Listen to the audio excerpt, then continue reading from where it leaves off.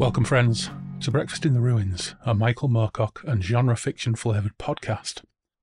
Our diversification into the wider bookshelves of Pops and my uncles continues, and, this time out, we're revisiting James Herbert. Herbert's novels in the 70s and early 80s maintained a brutal disaster theme, albeit one that manifested itself through a variety of methods that flew in the face of what Brian Aldiss called the cosy catastrophe. Aldiss, in his History of Science Fiction, Billion-Year Spree, when talking about John Wyndham, said, "The essence of cosy catastrophe is that the hero should have a pretty good time. A girl, free sweets at the Savoy, automobiles for the taking, while everyone else is dying off." Now, for old British farts of my vintage, that label grew beyond the original target of Aldiss's take, largely thanks to some of the British TV I grew up with, and we may well take a look at some of that at some point further down the line, as well as the counterpoints that shared visions of the fucked-up Britain that weren't so comfortable. But Herbert was at the forefront of a contingent of British writers hell-bent on fucking up Britain. For this show, I'm joined once again by Graham, aka Decadnitz, and we'll play the show out with one of his macabre tunes, and also by friend of the show, Miles, co-host of the Casual Trek podcast. We talk about James Herbert's The Dark, the nature of the uncosy catastrophe, and a few other things. It is extremely gratifying to know that our venturing into these areas has struck a chord with some of our listeners, and over on YouTube, TetsuCat13 commented, "I've waited with excited anticipation for months for your Halloween special and have not been disappointed. The highlight being Lady Parts and Teeth. I nearly choked laughing. Amazing. Then you talk about Life Force, which I've only just got on old DVD. I enjoyed it much more now than back then when it came out.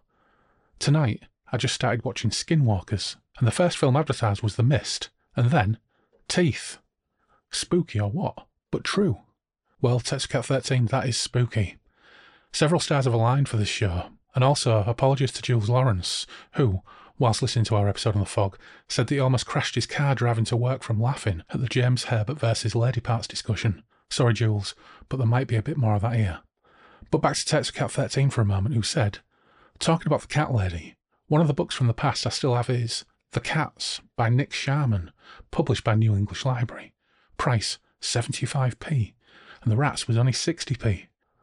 Well, thanks again for dropping us a line, TetsuCat13, and also for sending me to eBay for a copy of The Cats by Nick Sharman. I love the cover. So this one is for you.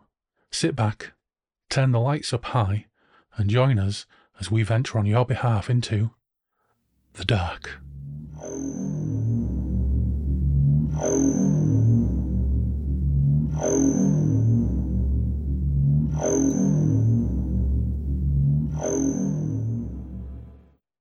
We're back in Virtual Derry and Tom's, and this is a very special trip to Virtual Derry and Tom's, because not only have I got Graham here. Hello, Graham.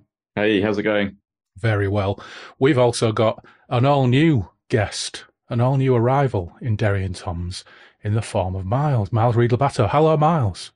Hello, thank you for inviting me to the Virtual Derry and Tom's. The decor is exquisite and the beer more so. Well, it's an absolute pleasure, and we'll get on to beer in a second because we've all got ourselves a nice little slate of dark beers. Why dark? Well, we'll get onto that. Although, to be fair, we normally drink rotten dark beers on this podcast when I do delve into the beer, but hopefully we'll get some good ones.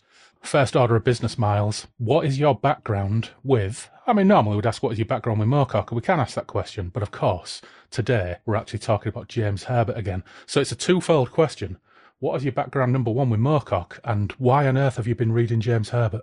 Well, how I got into Moorcock will probably get me a lifetime ban from the podcast, because I actually got into Moorcock via Grant Morrison's Gideon Stargrave in The Invisibles. Oh, everybody has their entry. And it was through that which got me to track down, which told me about this Jerry Cornelius character.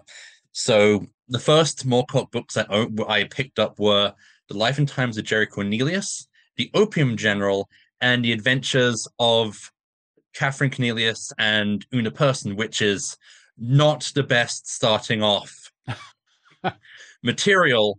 Yeah. And then someone told me about the Elric and the Hawkman and the Eternal Champion stuff. Like, this is early Y2K, so I kind of thought that all fantasy was either Tolkien inspired or just these huge Robert Jordan Wheel of Time doorstoppers. And I picked up Elric and I started reading him, and like, never looked back. You know what? I once tried a Wheel of Time book, and on a friend's, well, a friend of a friend's advice, we were sitting one afternoon drinking at the Saltaire Dragon Boat Festival, which I won't explain. And she tried to sell me on the Wheel of Time. And she also said that she wanted to do a podcast on the Wheel of Time. I thought it all sounds very interesting, so I picked up the first copy of the Wheels of Time. I think over the next 6 months I tried maybe 3 times and never got more than 40 pages in. And I even tried with the TV series and never got more than 2 episodes in. So I don't know. Robert Jordan, not for me. I read Wheel of Time, but I cheated by doing it in the 3 years before the last book came out. So I powered through it, unlike a lot of people who spent like 20 years reading and waiting for the damn thing to be done. Yeah. I enjoyed it, but it's very slow and it's lugubriously paced and just there are books where nothing happens and there's 600 pages and somehow that should be illegal. Yes, it absolutely should. Although, you know, if people are out there who dig it, good luck to them. What about you, Graham? Are you a Robert Jordaner? No. No, I've seen his books in the in various bookshops, and I just can't bear it. I think I worked with someone who was raving about them, and I just couldn't. Yeah, I stopped having that sort of conversation around fantasy with this guy because I realised what he was into was so drastically different to what I was into that there was no point having those sort of conversations. I even tried one of his Conan novels, and he manages to make Conan soporific. But you don't read a Conan book to find out about his dad's blacksmith business, do you? Just no, not for me. Anyway, back to Miles. Miles Moorcock, but why are you reading James Herbert, I wonder? Because of this podcast, to be honest. You did the episode on The Fog, and I thought I'll track it down. Will be a laugh. Checked out The Fog, and it was insane. And then I then read Haunted, which was a much different beast. The Fog was clearly written with one hand and just pure unabashed id, and Haunted was like a much more slower paced novel about tone. And then you invited me on to do The Dark, and so picked up a nice chunky 4-book volume of James Herbert, which you can't see thanks to my background. And yeah, I read it. Well, you know what? We're absolutely delighted that you took the time to dive down the James Herbert rabbit hole based upon that episode of The Fog.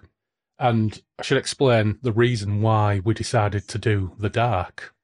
Was that after Graham, Phil, and I did The Fog, I was thinking about The Fog, and I can't remember how, but I came across that old definition of cosy catastrophe that Brian Aldiss came up with in his History of Science Fiction Billion-Year Spree as a dig at John Wyndham. And what he said was, the essence of cosy catastrophe is that the hero should have a pretty good time, a girl, free sweets at the Savoy, automobiles for the taking, while everyone else is dying off. And fair enough, I think when you do read some John Wyndham, that is an identifiable description. But I was thinking about it and I'm thinking, well, James Herbert was doing these massive catastrophic disaster novels with kind of a sci-fi edge. Not really sci-fi because everything's so grounded. And we did The Rats a couple of years ago. Then we took a year off Herbert and did Night of the Crabs. Awesome. Revisited Night of the Crabs, did Crab's Moon. Listeners, check them out. They're a bundle of fun. But after doing The Fog, I was thinking James Herbert really was at the forefront of a movement to really overturn that cosy catastrophe definition and do things that were in no way cosy, that were challenging, that were deeply unpleasant, graphic. Okay, they do tend to resolve themselves at the end. So I was thinking about this and I was thinking, right, what should we do to follow up on this and have a conversation about James Herbert and uncosy catastrophes and anybody else who was out there who was doing this kind of thing in the 1970s. But before we get onto that, just on that cosy catastrophe thing, Jane Rogers said in The Guardian, she said, I had attributed a rather different meaning to the term. I'd taken it to mean, quite simply, fiction set in a recognisably realistic world, familiar, therefore cosy, a world that is blown apart by a catastrophic event When the judges of the Arthur C. Clarke Award suggest that my novel, The Testament of Jessie Lamb, was a cosy catastrophe, I was very pleased, knowing the term had been coined to describe Wyndham's work, and being a great Wyndham fan, I hope their understanding of it was as vague as mine. In fact, Aldis's description is so specific and limiting that I can hardly think of a single novel it applies to other than Kraken, Eye of the Kraken Awakes, and Day of the Triffids. So, Sheik disagrees with Aldis, really. Was Aldis being a little bit overly critical? Because there's certainly some stuff that isn't particularly cosy. The Death of Grass, for example, is pretty grim in places. And I don't know if you've ever seen the film of The Death of Grass. It's hilariously grim. I have not. The only Wyndham I've read is Day of the Triffids, which is always a joy, and the old 60s BBC radio dramatization. And, of course, The Midwich Cuckoo, which is Village of the Damned, which ends with a lot of child death. So that's not, it's really cozy up until the end, until they blow up a building full of evil psychic kids. But still, you just blown up a whole bunch of kids for your final denouement. What could be less cozy than that? Yeah, and there was another summary done by Joe Walton, who wrote Tooth and Claw and some other things. And for Tor.com, this is the last one I'll read, said, in the classic cosy catastrophe, the catastrophe doesn't take long and isn't lingered over. The people who survive are always middle class, have rarely lost anyone significant to them. The working classes are wiped out in a way that removes guilt. The survivors wander around an empty city, usually London, regretting the lost world of restaurants and symphony orchestras. There's an elegiac tone, so much that was so good has passed away. Nobody ever regrets football matches or carnivals. Then they begin to rebuild civilization along better, more scientific lines. Cosy catastrophes are very formulaic. Unlike the vast majority of science fiction, you could quite easily write a program for generating one. So there's another angle on that, but that's a pretty good summary when I think back to, I don't know, British TV from the 70s, maybe the early 80s. So for old British farts like me, obviously, this label grows beyond the original target of Aldis's take. I mean, The Day of the Triffids, obviously, was based on John Wyndham. Starts pretty grim, has that wonderful, very short scene where they pass a couple of children impaled on some farming equipment or something, which is really, really grim, but it soon settles into a post-apocalyptic version of The Good Life by the end. and that happens quite a lot. Terry Nation's Survivors series starts fantastic. Oh, yeah. First series, absolutely brilliant. End of the first series, the female actor who plays the most interesting character leaves. I think there were problems in her personal life, whatever it was, I can't quite recall. She leaves, and over the following two series, it basically becomes post-apocalyptic Emmerdale Farm. It's really goes downhill terribly. And then, of course, we've got John Pertwee era Doctor Who, where massive world-threatening things, Doctor and Joe tell off old, stiff, crusty ministers, scoot about in funky motors, but they've always got time for a brew at Unit HQ, whether it's temporary or in the field, and they always have a happy ending, unless we're talking about maybe the Silurians. So, middle-class protagonists, Land Rovers, girl to look after, bit of gardening in a nice house in the country. That's admittedly my favorite era of classic Doctor Who, because that's my comfort food. Doctor Who, Pertwee and some crushed velvet, gonna beat up some security officers and just talk patronizing to everyone else. Yeah. When you've had a rough day at work, yeah, just what you need. But also with like cozy catastrophes, I'm thinking of like the tripods of the 80s where aliens take over the world and just put all the people in nice little villages in the Midlands. And anywhere else, like Paris, devastated. But anyway, as long as you live in that nice little West Countries villas, cushy. There was a lot of it about, wasn't there? But I think there were, to be fair to British TV, there were also some other slightly more grim examples, but we'll probably get to them on a different podcast, because today we're talking about Herbert being really the antithesis to all of this. And we talked about The Fog on a previous podcast. Miles, you read it. It was completely bonkers. It was bonkers when I read it in the early 80s. But I remember getting a copy of The Dark in the 80s and reading it for the first time. And my memory of it, before rereading it for this podcast, was that it was like The Fog on steroids. So if The Fog was bonkers, The Dark really, really ramped it up in my memory. Actually, that's why I decided that we should read it and talk about it and talk more broadly about Herbert's development and maybe about a few more examples of that uncosy catastrophe that he ushered in, or he was amongst a group of authors who ushered that kind of thing in. But when I got my copy of it, and here's my copy, that old classic cover with it's not really particularly indicative of the contents because it's some kind of strange, bald, naked weirdo staring out of the shadows. This is, who is this? This is a New English Library edition, which is nice. I think it's a first edition. And I flipped it open.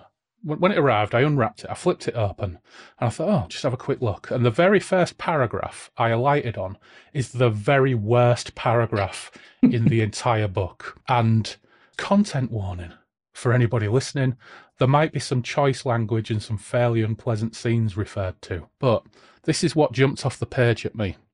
A young girl, probably in her early 20s, struggled with two men on the room's worn settee, which stood beneath the high bow window. They held her wrists and legs. Her skirt was pulled up around her waist, and a woman knelt before her, pushing something bulky between the girl's thighs. I won't read the rest of the paragraph because it's deeply unpleasant, but it's a shotgun, and yes, they do go there. They use the old Hitchcock thing of if you're going to have a shotgun on the mantelpiece, use it. In this case, if you're going to have a shotgun up a poor girl's chuff, use it. It's a genuinely harrowing and terrible paragraph. That reminded me that, yes, this is the fog on steroids. It's interesting that the first paragraph you encountered also mentioned thighs, which is a common thing for Herbert. Yeah, and when it comes to some of the things that Herbert, some of his proclivities, let's say, particularly when it comes to the female anatomy, on one score, there's not that many references to thighs. There's only one reference to triangle. However, there are a couple of cracking references to breasts, and we'll probably get to those in due time. But you both read The Dark, so I'm going to ask you both for a 60-second elevator pitch on what The Dark is about. So, Miles, you're the noob. Let's go with you. What is your 60-second The Dark elevator pitch? Okay. Right. Chris Bishop, psychic researcher, is brought back to the Beechwood house by Joseph Kulak, a blind parapsychologist, and Jessica, his rather attractive daughter. In the past there, Boris Prislak and Dominic Kirkwood, occultists, performed terrible practices there, and Chris had found the grisly aftermath. More grisly murders are happening in the streets around Beechwood, and Jacob believes that some part of Prislak's influence remains. After a set of shocking events, Beechwood House is torn down, allowing the dark forces inside to escape and spread further and further. This shadowy darkness turns people into crazed killers, including a nurse, a collection of schoolboys, Bishop's hospitalized wife, and an entire football stadium. As more and more of England succumbs to darkness and madness, our heroes must find out what is causing this evil and what must be sacrificed to halt it from engulfing not just the city of London, but maybe even the British coast and beyond to the Midlands. Excellent summary. Graham. Well, I don't think I can top that in any way. That's pretty spectacular, Miles. I think the only thing that I would say, there is some romance in there. It's an interesting romance. It's quite deep and a little bit uncomfortable. Not in a particularly disturbing way, but more in a sort of a psychological, weird relationship type thing. And it goes on for a bit. Yes, it does. We'll get to our thoughts on the book as a whole, but I do think it drags a little bit, and I think it's got a terrible pacing issue in the final third, which most James Herbert books don't have. They rattle to a close. This one, maybe not so much, but we'll talk about that as we get there. So yeah, in summary, our key characters are Bishop, who is a parapsychology investigator but a skeptic, mostly that theorises ghosts and other apparitions result from a combination of latent telepathy and electrical fields. And some of the more interesting stuff in the book, actually, is some of the long conversations that go on for pages and pages, where they're philosophizing about the nature of human souls after death, evil, ghosts, all sorts of other stuff. He has a default female companion, Jessica. Pretty quickly, he mentally notes her figure, small breasts, and boyish physique before almost anything else, which is standard to James Herbert. Her father is Professor Jacob Kulak, who had this relationship with Prislack and Kirkwood, who Miles mentioned. They have a medium compadre, Edith Matlock. We get Inspector Peck, the copper, who turns out to be a fairly decent copper. We also get some other absolutely fantastic copper characters who, sadly, we either don't get enough of or they die too early. More on them later. And the villains of the piece, so this Boris Prislack, deceased cult leader, and he has this cult working in London to further his ends. But the cult has two main cheeses, tall woman and short plump breast woman. And we never find out what the names are, but they do get up to no good. So that's essentially the dramatis personae, or personae, however the fuck you pronounce it. I don't know, I'm from Hull. But that's essentially everybody that we've got, isn't it?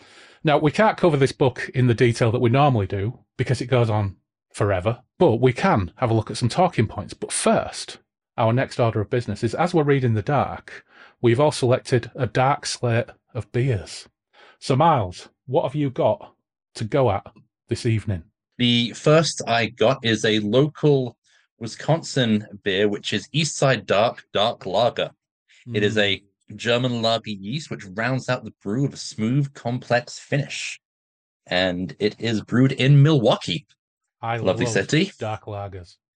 And I've also got my second beer of choice is the Capital Brew, which is brewed. It's brewed right here in Madison, Wisconsin, which is the Munich Dark. And it is another German style Wisconsin beer. Sounds good. What you got, Graham? I've picked an Abbeydale Brewery Black Mass, which is a black IPA, and I will read the blurb in the back. Part of our heritage range since 1996, Black Mass is one of the world's longest-standing black IPAs. A well-bodied dark beer with a complex malt backbone, generously hopped with a blend of Green Bullet, Columbus, and Cascade. Delectable aromas of dark chocolate, coffee, and burnt toast give way to flavors reminiscent of bitter chocolate, fruitcake, and raisins. And it's 6.66%, as you can imagine. Ooh. Also sounds absolutely marvellous. Why burnt toast? It just doesn't seem like a failure. You go for a beer like, burnt toast. Yeah, I have to say I can't taste the burnt toast in it, which I'm glad. Unfortunately, I don't have any black lager or black IPA because I drank it all.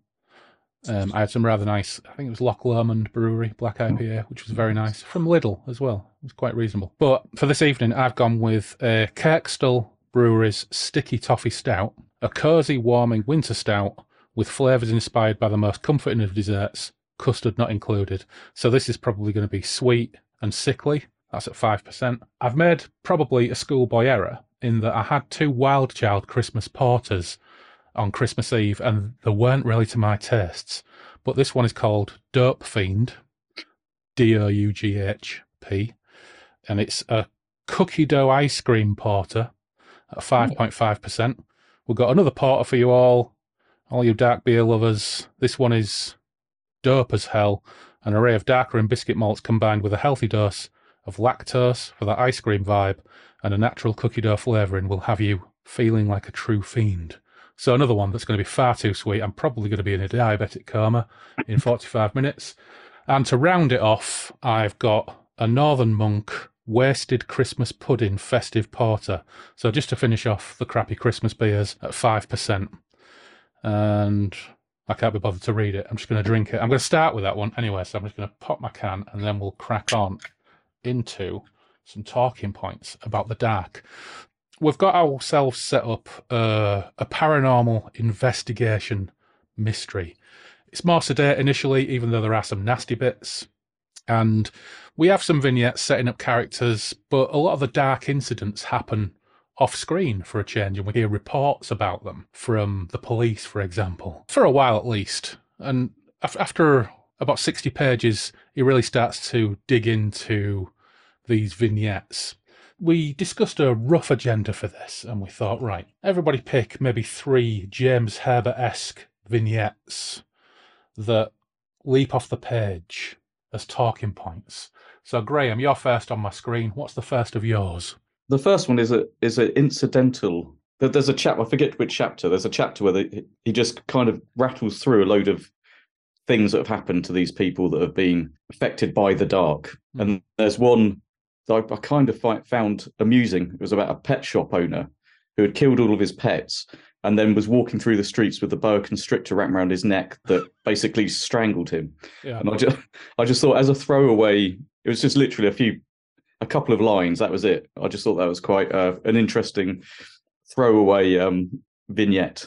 Yeah, there are quite a few. And I suppose what we should probably point out as well for listeners is the setup isn't just a paranormal investigation, but actually a cult mass suicided in a house called Beechwood on Willow Road. And our protagonist, Bishop, goes in there and finds all these dead bodies. And I think he finds one person alive who tries to kill him. Can't remember, it's 300 pages ago. But that's essentially the setup. But strange things start happening around Willow Road. And this darkness that affects people's minds, kind of in a similar way to how the fog sent people potty. But, it's different because it's the dark, not the fog. This starts to happen. So this kind of madness starts to creep out. And at some point, there is one night where everything goes crackers down Willow Road, and we get that described to us by a couple of police officers who were having the discussion. But Miles, what's your first Herbert-ism? Oh, let me just pull out my book. It was a scene concerning Benjamin, who is a bedridden OAP, and Julie, his nurse. Now, Julie has been administering treatments to Benjamin, which are definitely above and beyond your general NHS practice. Maybe that's the vaunted private healthcare that Rishi Sunak praises so much. And she's very much just sleeping with him for his money, which he doesn't have, and is planning to die without leaving her a cent. And he has her strip for him, with many references to breasts in the most unerotic manner possible, demands she dance for him, and then she promptly chokes him to death with her hair. That was the first moment that kind of made me pay attention of the book. That's definitely a good set piece to start the horror going. Yeah, that was one of my talking points as well. And when it comes to Herbert treating us to some of his odd proclivities, there are a couple of marvellous pieces of language there. Well, one's not marvellous, one is pretty dull and uninspired, because he talks about her ample swellings. That's not nearly as good as one further down the line, towards the end, in fact. But there is a point where, and what is it about Herbert and boobs? More than adequate gazongas. What are you going to say? I don't know if he's like Bob Monkhouse with his book of jokes, where James Herbert just had a notebook with different ways of describing breasts. But the single best piece of language in there is when she mounts him, and she thinks to herself that it's like dough being forced into an open purse. Which is, good God. But interestingly, Julie is found wandering the streets, isn't she, in kind of a daze? Yeah. So this becomes a theme throughout the book, that people are affected overnight, and the following day they either become dazed, or they might only have dim or no memories of what went the night before. But this is early days yet. Graham, what's your next Herbertism? The next scene is a couple and their, I think it's the wife's parents in a car, and they pull up to a petrol station. I think the guy's called Hugh, possibly. I can't quite remember. And they've just been to a ballroom dancing competition, or some sort of dance competition. Ballroom dancers, yeah. And the husband's just getting hassled all the time by his wife, and the father-in-law is sort of sticking up for him, and it's just this sort of petty bickering going on at this petrol station. And then it all goes horribly wrong when basically they get their car set on fire. Or, well, more than that, the petrol nozzle gets put into the car and they get sprayed with it, and it's quite a horrific scene, I think. This was quite an odd one, I thought, because there's a couple of occasions when I'm reading this where I sometimes think that, did James Herbert actually grow up in Britain or London? This happened as well with the football scene. Yeah.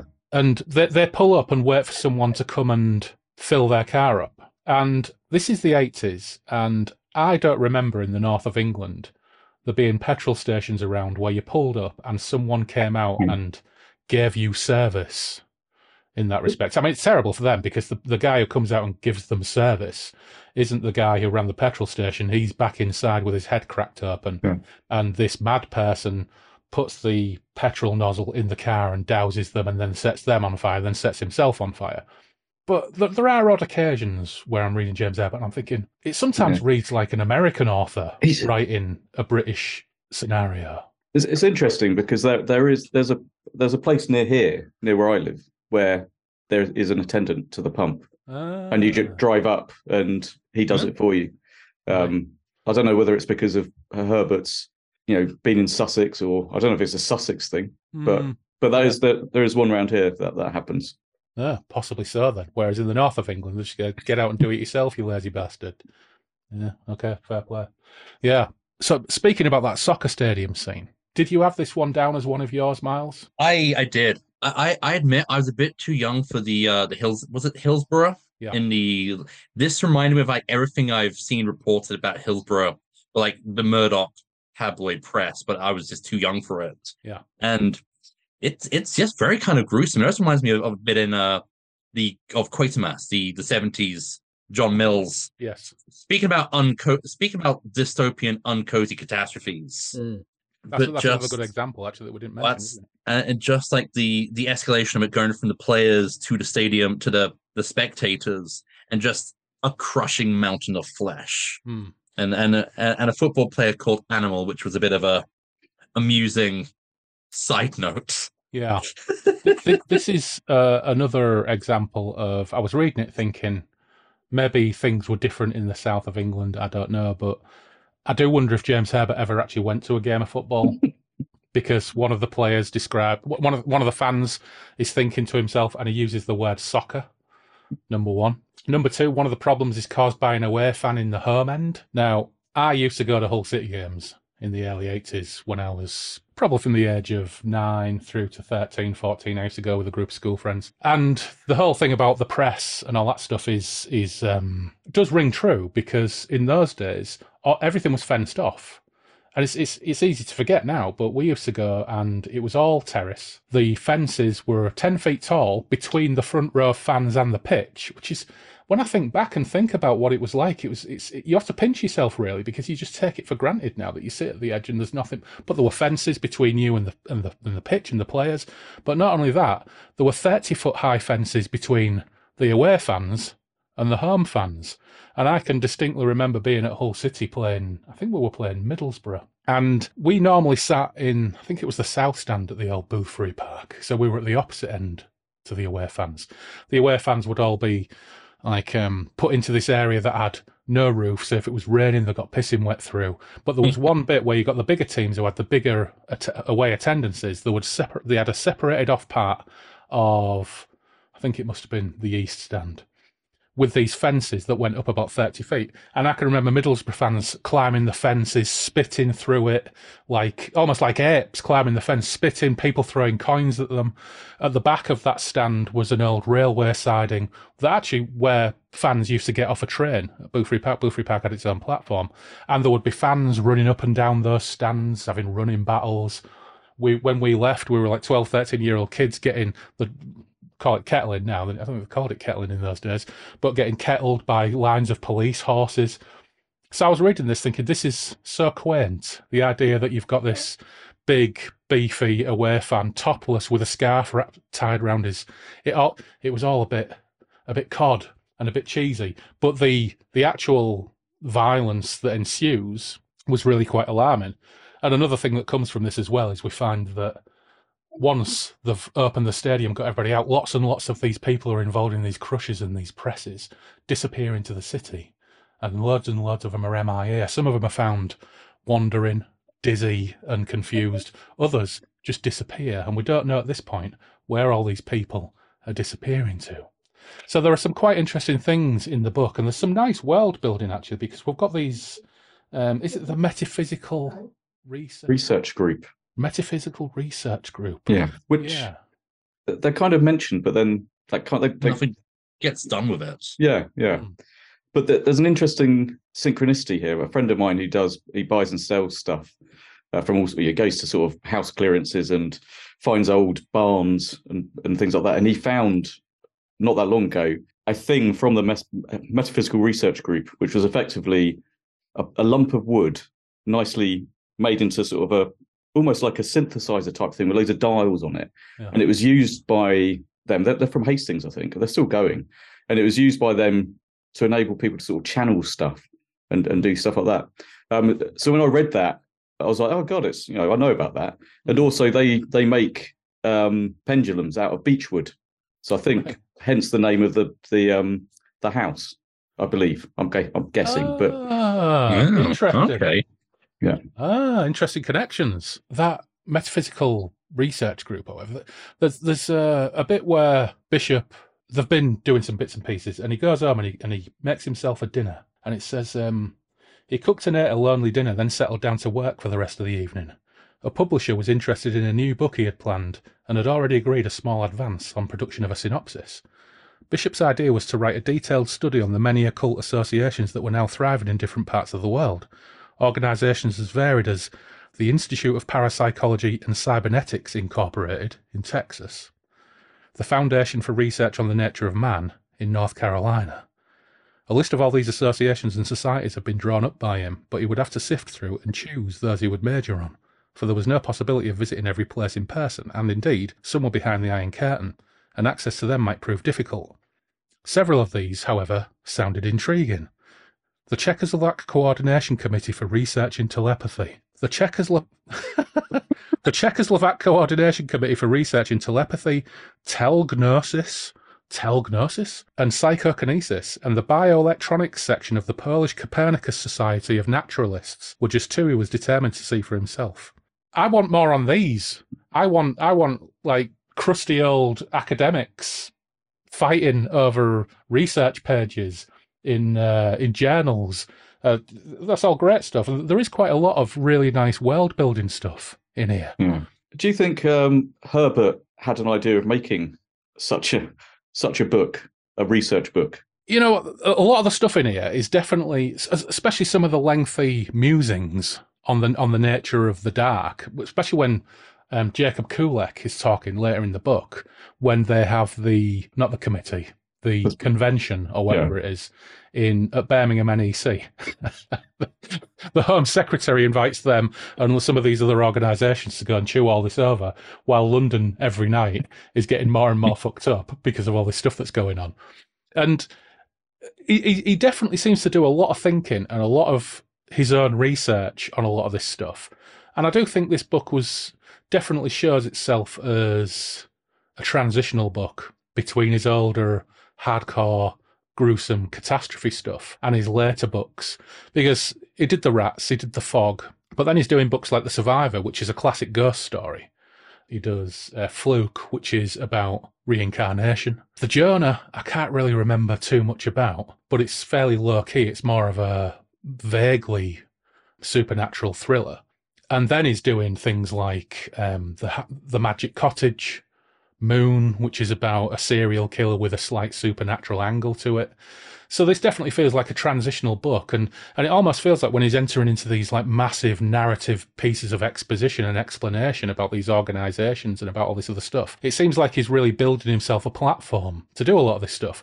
But what it makes me think is a lot of the stuff you're reading in here, if you get some of these modern role-playing games like Liminal by Paul Mitchener and things like that, some of the stuff in here is perfect fodder for these kind of role-playing games. Or, some of this, you could read it and it could just be the introduction or background to some of this stuff. It's all great stuff, but it does slow things down a little bit compared to his earlier work. But it is nevertheless really fascinating, and it builds a picture of this world that's going on. And we talked about the Devil's a D-Day on the last couple of episodes, where Graham Masterson throws these things in there. In this, Herbert's throwing them in there and then expounding upon them for 2 pages and holding up the plot and holding up the progress of the book, so you can just have these massive explorations of what's going on while someone's just eating spaghetti on toast and thinking about it. Yeah, so whilst it slows the book down a little bit, it's still really good stuff. It's really good. It's good content, I suppose, is one way of putting it. And it's kind of an interesting scene, isn't it? Where it's kind of just breaks things up. He's just gone home, made some food, just doing a bit of work whilst everything else is going on around him. Yeah. And then we do get a little bit of a stopping point and a summary of where things have got to. Bishop has a dream, and it says, Bishop worked late into the night outlining the structure of his thesis, drawing up a short list of associations he would include, making a note of their locations and any specific field of the paranormal they were involved in. It was well past 1 when he went to bed, and sleep quickly claimed him. The nightmare returned, and he was once again sinking into the black brooding depths of the ocean, his lungs crushed by the pressure, his limbs stiff and useless, his body's leaden weight dragging him below. A face was waiting for him down there. It was a man he recognised, yet did not know. The man was grinning, and withered lips called Bishop's name. His eyes seemed to bulge unnaturally from their sockets, and Bishop saw there was nothing but evil in them, a cold, mesmerising darkness that sucked him in, that drew him into a blackness that was even deeper than the ocean.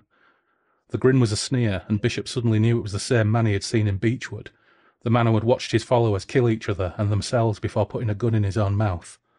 The lips parted, yellow, ill-formed teeth guarding the glistening cavern inside.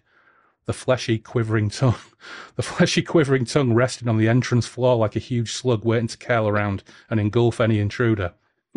Bishop floated through, the jaws closing behind him with a thunderous, steely clang, and he was totally blind and screaming, the soft enveloping surface of the tongue reaching up for him and moulding itself around his feet. He tried to tug himself free, but only sank further into the gripping slime, and in the darkness he sensed the tongue curling round, rearing over him to descend upon his shoulders. His own panic-stricken screams deafened him as white, floating shapes came into view, rising from the tunnel that was the man's throat.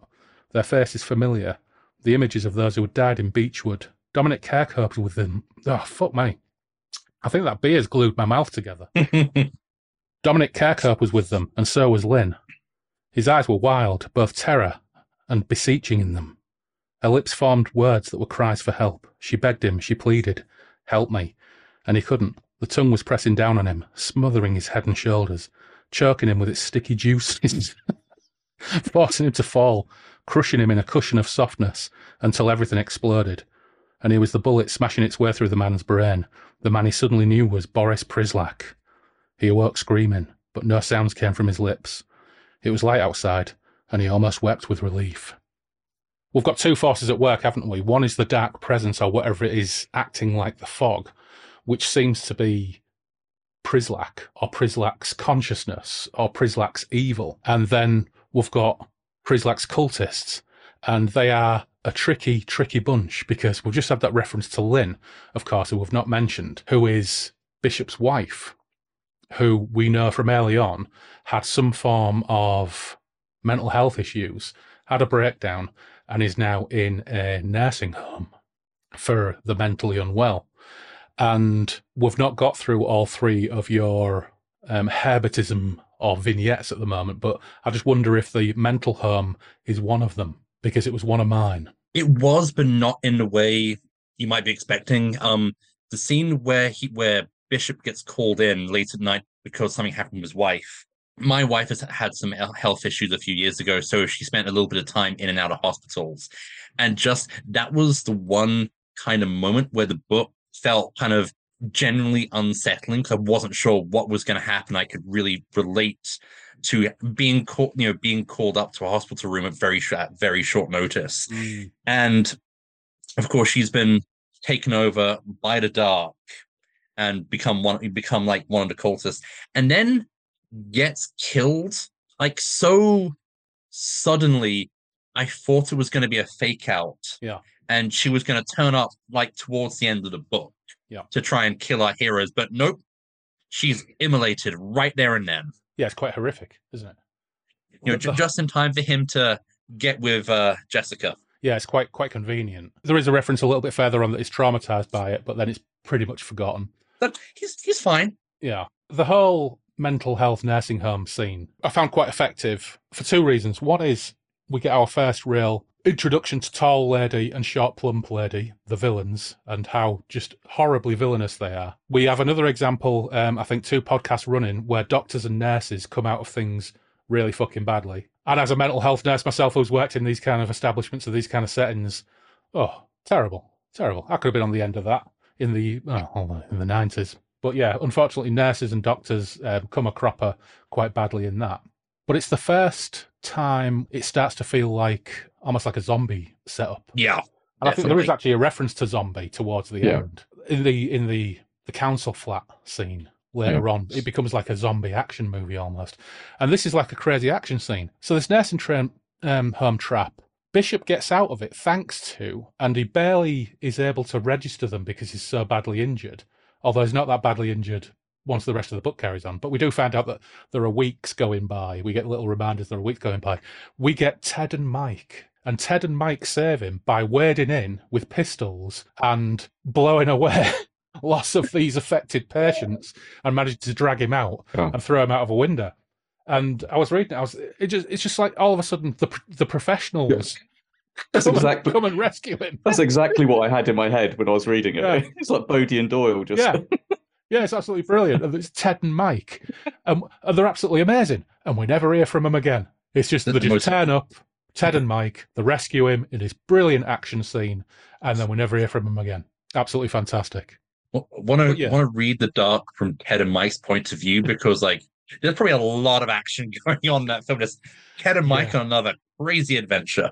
It is such a shame James Herbert is deceased, because if we could have written him a fan letter saying, please can you do a sidequel to The Dark from Ted and Mike's perspective and somehow make Simpson the police driver one of their mates, that would have been absolute magic. And we'll get on to Simpson because he's amazing as well. As all this is happening, I know it's a little bit later, but the old professor, he explains the deal with the Prislack cult. And it's quite interesting because Herbert philosophizes about evil as an energy force. And there's some quite good stuff in there as well. Let me just look at sod it. I'll read some of this because it's quite nice. And he's made the effort. So you know what? Let's take a look at it. Let's have a look. So Kulek is explaining all of this to Inspector Peck, because we've met Inspector Peck now. Who we've got Peck and his sidekick Roper. We don't really find too much about Roper, although he does turn up to save the day at one point, and he's very, very pragmatic, broad, Cockney copper. But Kulek explains to Peck the relationship with Boris Prislack. And he says, when Boris Prislack came to enlist my assistance some years ago, he told me he was a man who did not believe in the existence of God. For him, science was the key to mankind's salvation, not religion. Disease and deprivation were being overcome by technology, not by prayer. Our economic and social advances were achieved by science. The decision to create new life was now our own. Even the gender of the newborn would one day be decided by ourselves. Death itself, if not entirely thwarted, could at least be delayed. Our superstitions, our prejudices, and our fears were steadily becoming obsolescent in the face of new scientific discoveries. World wars had been virtually eradicated not because of divine intervention, but because we, ourselves, had created weapons too fearsome to use. Old barriers had been broken down, new barriers smashed through by mankind's own ingenuity, not by some superior being in the heavens.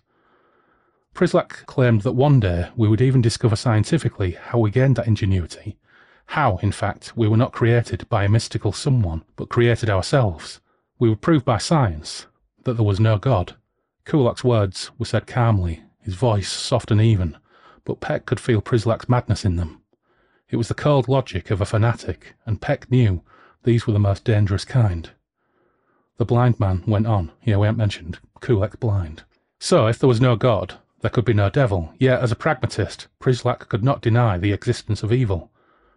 Through the centuries, religious and mystical leaders had always played on the superstitions and the ignorance of their fellow men. The Church had always insisted that Satan was a reality. For them, it helped to prove the existence of God. Freud confounded the Church and demonologists alike by explaining that each of us had been through a phase of individual development corresponding to that animistic stage in primitive man, that none of us has traversed it without preserving certain traces of it, which can be reactivated. Everything which now strikes us as uncanny fulfills those vestiges of animistic mental activity within us. You're saying that somewhere in here, Peck tapped his temple, is part of us that still wants to believe in all this evil spirits nonsense. Freud said this, and in many respects I believe he was right. In thousands of cases where ecclesiastical exorcists have tried to rid disturbed men and women of so-called diabolic possessions, rational examination has revealed a varied range of psychoses in those same people. Philosophers such as Schopenhauer advocated that evil sprang from man's fear of death, his fear of the unknown. It was man's will to survive that brought conflict to the world and within himself, but his own iniquity had to be blamed on something, someone else. Satan provided the ideal psychological scapegoat. In the same way, because of the adversities inflicted on man throughout life, and because he knows his own inadequacies, man needed a god, a superior, someone who would help him, someone who, in the end, would provide the answers, someone who would pull him through. Unfortunately for the Church, the age of rationality is here. Perhaps one could say that education has been the greatest enemy of religion. The edges have become blurred, questions are being asked.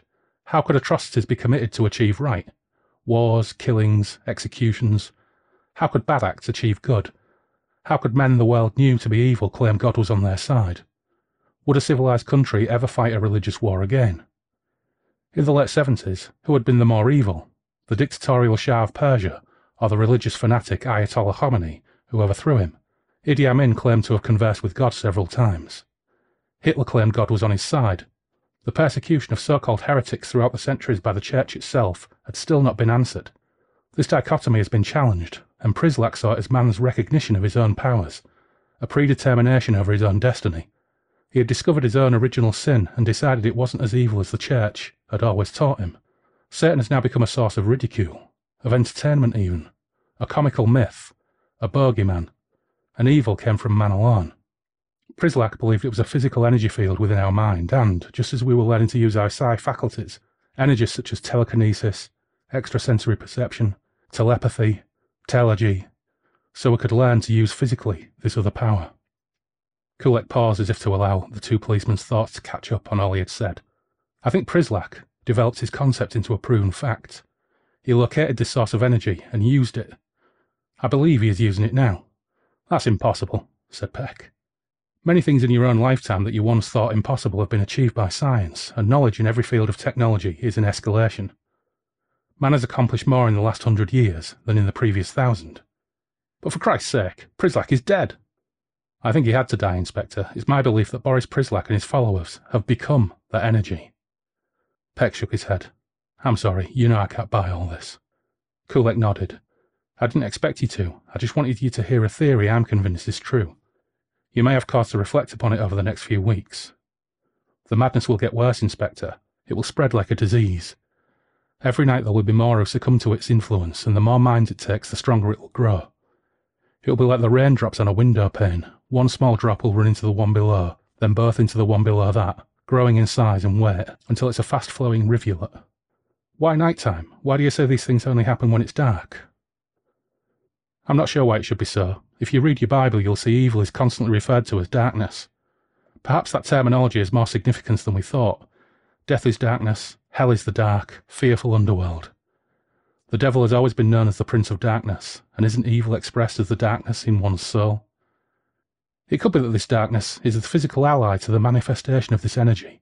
Perhaps the biblical concept of the constant battle between light and darkness is a true scientific concept. Whatever energy light rays contain, be they from the sun or artificial, it may be that they counteract or negate the catalytic qualities of darkness. Prislak has varied much of this at our last meeting, and I must admit that although I often found his ideas fascinating, this time I thought there was some madness in his thinking. Now I'm not so sure. Kulik's frame seemed to relax imperceptibly in his chair, and Peck realised the blind man's disquieting statement was over. He looked at each individual in the room and noticed even Roper's secretive smirk had disappeared. You realise everything you just told me is totally useless to my investigation, don't you? That's absolutely amazing. So, Peck's like, yeah, thanks for that. It's fucking brilliant. But it's a good example of how I think Herbert's really struggling. I think he's really enjoying writing this, but there's a little bit of a struggle going on between, and actually, although I do think this is reflected very much in parapsychology anyway, of that struggle between science, technical fact, and theology. And I absolutely understand Peck's frustration with all. But it's kind of good detail.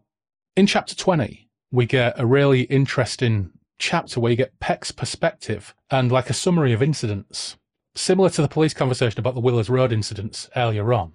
That in that chapter, Peck is thinking about it, and let me have a look. He's sat there having a fag. Here we go. He's sitting and he's reading a report. And it says, "What the fuck is going on?" he asked himself. The football incident had been the biggest so far, but there had been others just as alarming. The burning down of the Fairfield rest home, for one. The riot in the boys' remand home, for another. The little bastards had turned on the wardens and then on themselves. 16 dead, 24 terribly injured. The rest. Where were the rest? The inmates of another mental home, this one run by the National Health, therefore known more accurately as a hospital for the insane, had turned on the staff first and then, as with a boys' home, themselves. Fortunately, the alarm had been raised before too much damage was done, but 5 were dead, 2 nurses, 3 patients, before the police had arrived in force. The mystery was why several of the staff had joined in the riot. There had been many similar incidents, and if anything, some of these were even more disquieting than the major events. Perhaps it was because they had involved perfectly normal people, at least considered to be normal before they had committed their individual acts of madness. A man had slaughtered every animal in the pet shop he owned, afterwards taken to his bed with the one fortunate creature he had spared, the showplace of his collection, a 10-foot-long South American boa constrictor. That's the one, Graham. Yeah. He had been found dead with a snake wrapped around his throat like a muffler. 3 nuns had gone berserk in their convent, creeping through the corridors one night and attempting to smother several sleeping sisters with pillows. They had succeeded twice before they were discovered. A doctor on night duty, the Enquiry discovered he had worked non-stop for 2 days and nights, had toured the wards of his hospital injecting patients with a lethal dose of insulin. Only the intervention of a duty nurse had prevented more than a dozen deaths. She herself had been injected and killed when she had struggled with the doctor. What fucking nurses are getting no luck? No luck in this book at all. A labourer, working late to finish an urgent job on a block of offices that was undergoing modernisation, had knocked his foreman semi-conscious, then pinned him to the wall with a nail gun. The gun individually shot 6-inch nails with a force strong enough to pierce concrete, and by the time the other workman got to the unfortunate foreman, his arms and legs were firmly pinned. The crazed workman managed to fire a nail through his own head before they could get to him, and another labourer had narrowly missed being punctured when the nail had emerged from the other side without losing any impetus. But perhaps the most bizarre of all, and my favourite, perhaps the most bizarre of all, was the butcher who had served his chopped-up wife to his customers. Today's special, regular customers only. A section of thigh. A section of thigh was still missing, and the police were desperately trying to trace the unlucky housewife who'd made the bargain purchase. Absolutely brilliant. That sounds like a League of Gentlemen sketch in and of itself. It does. I really love these kind of summaries because you get these things, and I can imagine when James Herbert's sitting down and writing his outline for his book, he'll sketch out lots of these horrific incidents. But on this occasion, so far, and we're close to 200 pages in, we've had very few of these vignettes that essentially fill up 2/3 of his other books up until this point. And having these summaries, it leaves it to the imagination. And there's one later on where there's a simple reference to it reaching Wandsworth Prison, but it doesn't elaborate on it. And then a few pages later, you get maybe 1 or 2 sentences saying what went down in Wandsworth. It's really effective. But at this point, he thinks, I ain't done any vignettes for ages. And he goes vignette crazy for like a chapter or 2. But we get one from a cat's perspective, which is nice. And it's only about 1.5 pages long. So it's cat's perspective, rooting through bins. And then we get some unfortunate sewer engineers, and that's pretty good because it establishes some additional stuff about what's going on with these people, because these sewer engineers find out where a lot of these people have been disappearing to. They're all hiding down in the sewers. Some of them aren't feeding themselves. Some of them are really emaciated because they're going down. They are effectively behaving like zombies, for want of a better expression. And then we get these vignettes start to really slow it down for me. There's some good stuff, like there's a siege at Kulek's house where tall lady and short, dumpy, plump-breast lady lead an attack on the house. That's really, really good. But then we get bogged down in, I think there's a 4 or 5 page vignette on like a Jonestown-style religious cult in London, which I'm sure when Herbert thought, this will make a really good vignette, it might have done at another place in the book, but this book should be rattling towards an exciting climax now, and that's like 5 pages long, and it doesn't add anything to the plot. It doesn't add any... Because actually, this cult, they were going to do it anyway. It's nothing to do with the dark. They're just, they're just a religious sect. What else is there? There's the pub landlord and landlady one is amusing, simply because...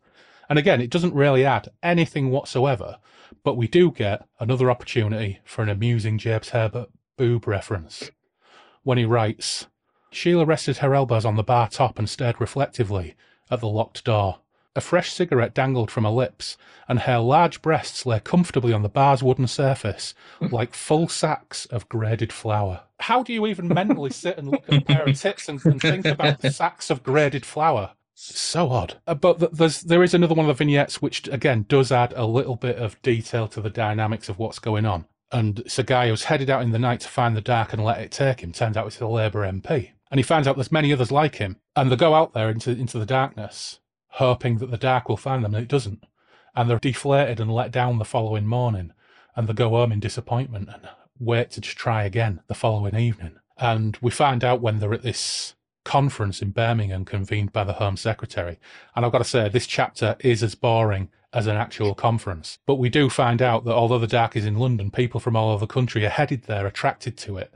And there are directives in London to have all lights on overnight, like a reverse of World War II. But people are actually flouting them because there's almost like a subconscious desire to taste the dark. Reminded me a little bit of the Purge films, where it's like, once darkness comes, a lot of people just want to lock themselves inside and hide, but some people want to go outside and indulge in what's going on. But at this conference, they agree a plan. And we've got to talk about this plan. What do you make of the plan to go to Beechwood? Insanity. It's a fucking terrible plan, isn't it? Yeah, it's It's an absolutely terrible plan. On one level, I like the visual of a seance taking place surrounded by army trucks and arc lights and generators. But on the other hand, if I was Edith Metlock, I'd have told them to fuck right off. Yeah. Because the plan is, Edith, why don't we go and do a seance and you pull the darkness into your psyche so we can, I don't know, do something with it? It's pretty loose. It's a pretty loose plan. A plan with no drawbacks whatsoever. Yeah. And it does go horrifically wrong. It goes horrifically wrong. Because, of course, the cult have foreseen this plan, and they've foreseen the plan around things like, lighting up London. So one of the cult has a handy counter to this, which is to deactivate the power in half of London. So London is plunged into darkness. And at this point, when they've got the plan to go to Beechwood, I was thinking, right, I've been enjoying on a certain level some of these vignettes. Some of them have really been getting in the way. And I looked at it, I was like, oh shit, there's another 60 pages to go. So obviously this seance isn't going to go according to plan. But in a way, that's a good thing.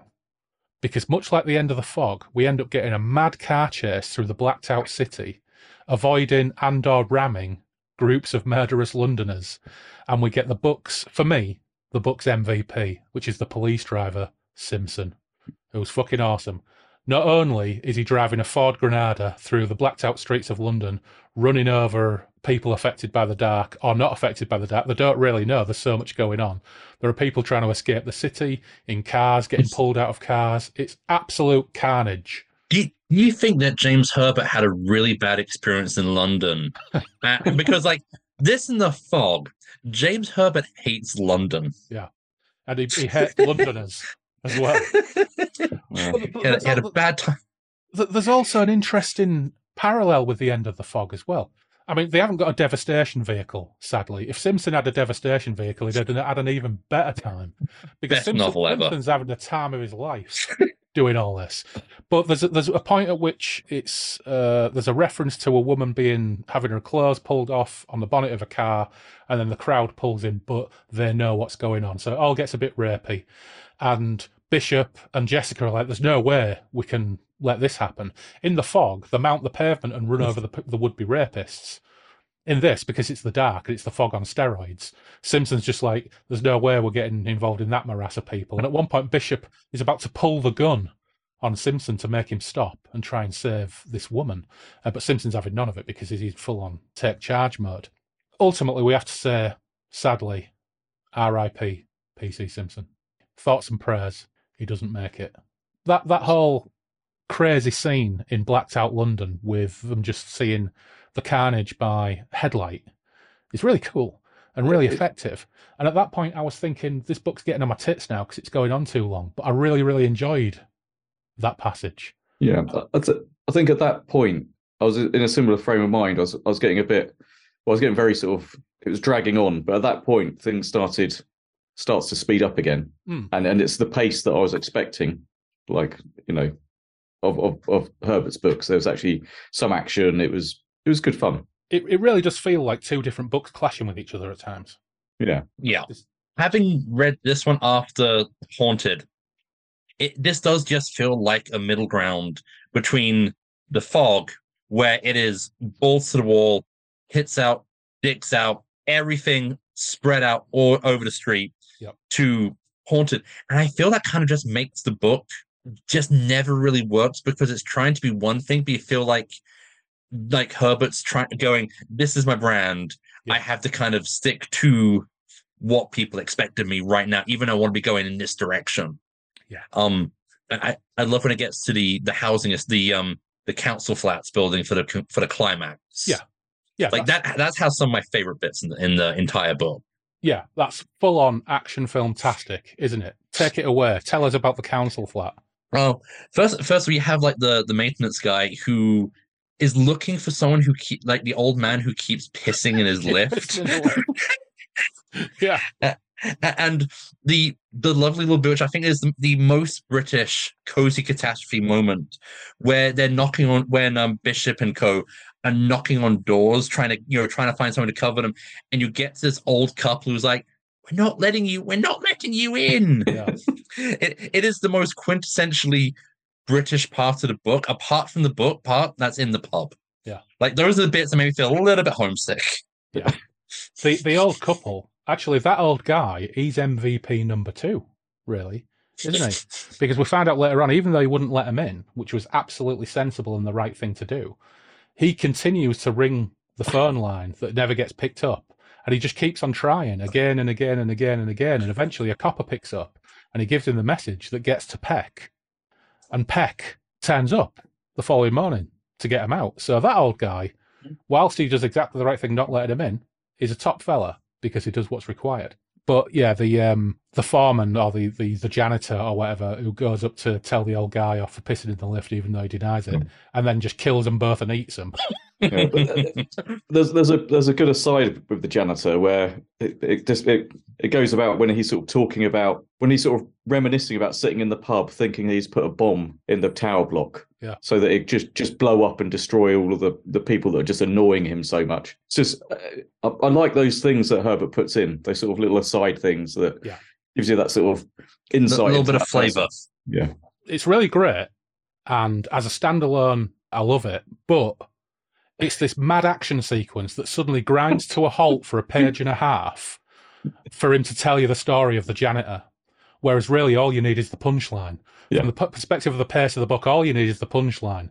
But he everything grinds to a halt while he does his page and a half vignette about the guy. It's great, but again, it's a problem with like two different things clashing. Yeah. But there's another bit in that book that in that chapter that I absolutely adore.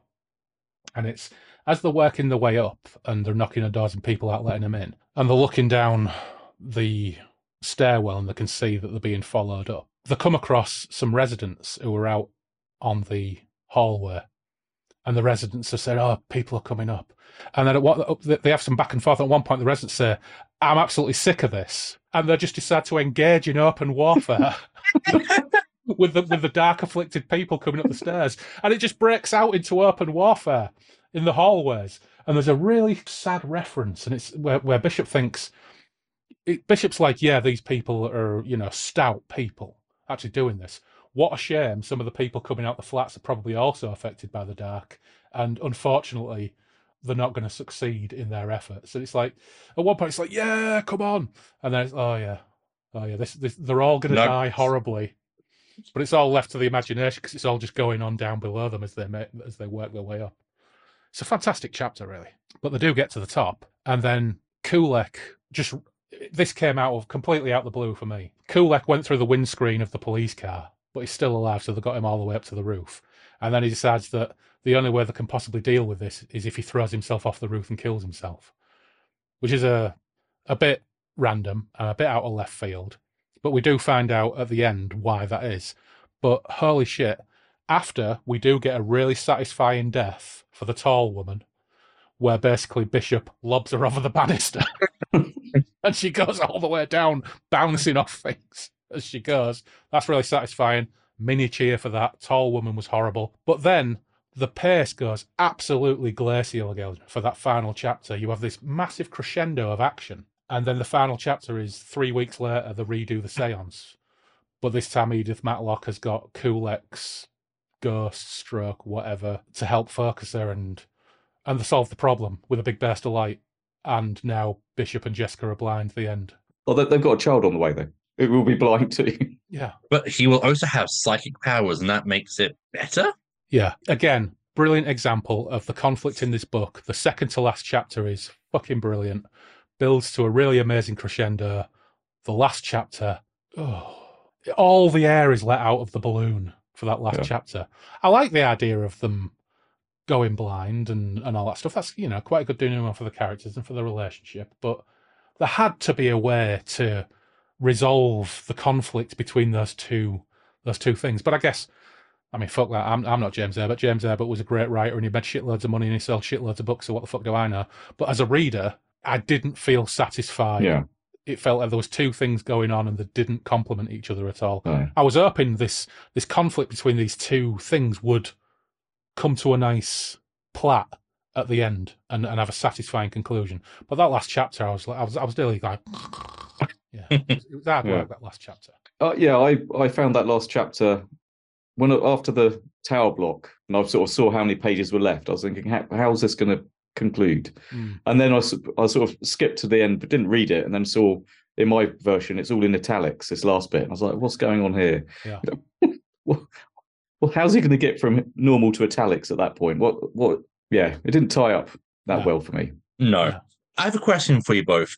For your last section, which is all in italics, is your chapter numbered, or does it just say chapter? Just says chapter. Just says chapter. Okay. Because I was looking, I was like, I wasn't sure if that was like a printing error. If there was a printing error, where it becomes italics. Yeah. I have on mine. It's 31. Then you get that long, fucking boring chapter that goes on for about 10 pages. And then when it switches to italics, there is no chapter. Oh, no chapter. It's just blank. Mine just says chapter. Yeah. Yeah. So not sure what that's about. But I guess this is the first edition. So they must have changed something in the manuscript, maybe. Chapter. Oh, yeah. How odd. And which version do you have, Graham? I have some Methuen. So it's that. It's okay, got, all right. Yeah, it's got Gotcha. Okay, so I think we have the same print. I think we have the same print because I have the same one, I have a similar version. Yeah. Which has those same books. Right. Maybe it was just like because it was just like a typesetting error. This is how exciting the end of the book is, that we're going, is there a printing error in my copy? Yeah. So in summary, good, entertaining. Some pacing issues in the last third because he all of a sudden remembers that he likes writing vignettes. And it seems to be a bridge novel transitioning from his earlier ultra-violent stuff into his more new supernatural ghosty stuff like The Survivor, The Spear, although The Survivor came before this. So did The Spear, actually. And things like The Magic Cottage, Haunted. Eventually he's doing The Secrets of Crickley Hall and all that stuff. And he's got The Ghosts of Sleeth, which that's another one, Miles. If you enjoyed Haunted, you'll enjoy The Ghost of Sleeth. I found Secrets of Crickley Hall a bit hard work, but The Ghost of Sleeth is great. I admit, to go back to your review of The Fog, I wanted more. And I was expecting more. I was expecting more Good Morning Kevin moments, and that's what this book is. The book is lacking the insanity of some of those killings in some of those killings in The Fog, which makes that book a joy to read at work. Let me tell you. You're just kind of standing at your desk, kind of reading, and then they took the garden shares to, I was going to put this under here for right now. Yeah, although there are moments in this which are as unpleasant. Shotgun moment on 81, shotgun fire moment on 81, for example. You're right, there isn't a Good Morning Kevin moment. No.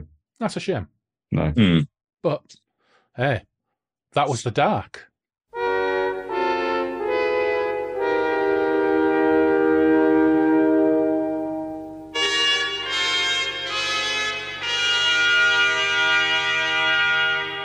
I've got to say, I think it's a bit cheeky of them to refer to this dope fiend as cookie dough porter because it tastes like off rhubarb.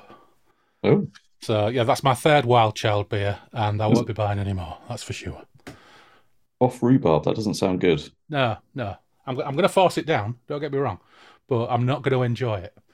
I'm going to do it for everybody else's sake. Anyway, so when we started talking about this, we had a couple of conversations, and we'll refer to this book in a second. But I was trying to think of other examples by other authors of stuff like this, because of course we've got Guy N. Smith doing his Crabs novels, but I think I've not read a lot of the Guy N. Smith books that I've got on my shelf now. Some thanks to you, Graham. But Very welcome. are there any are there any Guy N. Smith books that really kind of fit this kind of mold?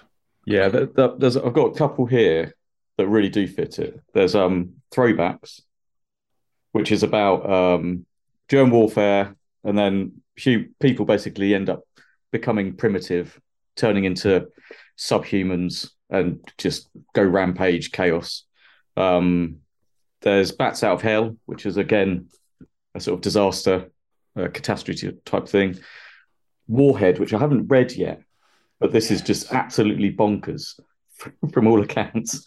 Which that's on next on my reading list. I've got it. I think you sent me a copy, didn't you? Yeah. When you start reading it, let's do a read along. Okay. Yeah. And I will read it too. Yeah. Because we just got to compare notes on that stuff. Yeah. So I was also thinking about Graham Masterton, and there was one he did called Plague, which oddly Graham Masterton, despite the fact he was Scottish, and I don't know if you listened to the last episode, Graham, but he was deputy editor of Mayfair at the age of 21, and at 24 he was executive editor of Penthouse. So the British horror author Jazz Link is intact. Yeah, brilliant. It continues. But yeah, Plague was good. But unusually for one of these British authors, he sets a lot of his books in the USA. So, right. Manitou is another example, Yeah. which we looked at in the last show. But this one he wrote, Plague, was actually a really, really good kind of plague-based end-of-world, terrible catastrophe story. But it's really, really let down by some pretty horrendous attitudes of the time, in inverted commas, about race and culture, which is a bit of a shame. Kind of took the shine off it a little bit for me. And then, of course, one you recommended to me a while ago, The Furies. Oh, yeah. So, Miles, get this. Earthquake releases giant wasps that enslave humanity. What are they enslaving humanity for? Oh, they've got them building stuff. Oops. Oh, yeah. Wait. Are the ants, like, sentient, or are they still just big, giant, buzzing ants? No, the wasps. Wasps, are they big, giant, buzzing, like... Yeah, they're big. Do they talk? No. Or, no, they just... Yeah, it is... It's a pretty good book, actually. It sounds bonkers, but it's good. It is off its guard, frankly, because these massive donkey-sized wasps appear and start fucking everybody up. But as time goes by, they enslave people and make them dig wasp mountains, and it's all quite confusing. Isn't that by Keith Roberts? Yeah, it's Keith Roberts. Yeah. Okay, I've read Pavan. Right. Yeah. Which definitely has no giant donkey-sized wasps in it, but now I have to track this one down. Yeah. Hell. It's really puzzling when you get to the point where the wasps have got people in work camps and they're making people do things, and then some of the rebels get out and create little caves and enclaves where they launch guerrilla attacks on the wasp establishments, and towards the end the wasps have got this incredible structure, and they've got a guy who is like a suit-wearing administrator who works on behalf of the wasps. It's so out there. It's amazing. And I think it must have been an influence on the War of the Wasps trailer that was on In Bed with Dean Lerner, the Matthew Holness and Richard Ayoade and Matt Berry thing. Yeah, but it's well worth a read. Graham recommended it to me, and I thoroughly enjoyed it. Yeah. There's a crazy car in it as well. So there is. You know what? Done. I've literally purchased it just now. Admittedly on Kindle, but done. Wonderful. Okay. So, are there any others? Well, there are any others because I've just mentioned Fugue for a Darkening Island that you both have read. I got a copy of Fugue and I got the revised copy Ah, of Fugue. And from his intro to the revised Gollancz edition, Christopher Priest said, "This version of Fugue for a Darkening Island is fully revised. I've wanted a chance to modify the book for many years for a number of reasons. The main one was that as time went by, sensibilities about the subject matter began to change, attitudes to it changed, even the vocabulary of it changed. The story, which I saw as an attempt to describe a global disaster in the ironic and liberal terms of its day, gradually became misunderstood." So I bought them both, intending to read them both, and of course they just went on my to-read pile and got buried. But, Graham, tell us about Fugue for a Darkening Island. It's I found it really uncomfortable to read. So I've got the original New English Library copy. Yeah. I found it really difficult to read and uncomfortable to read because of the subject matter. So it's about sort of immigration and boat people basically coming to the UK, and it does feel quite racist reading it. Of course, when we were kids at that time, Vietnamese boat people was a big thing in like the public consciousness, wasn't it?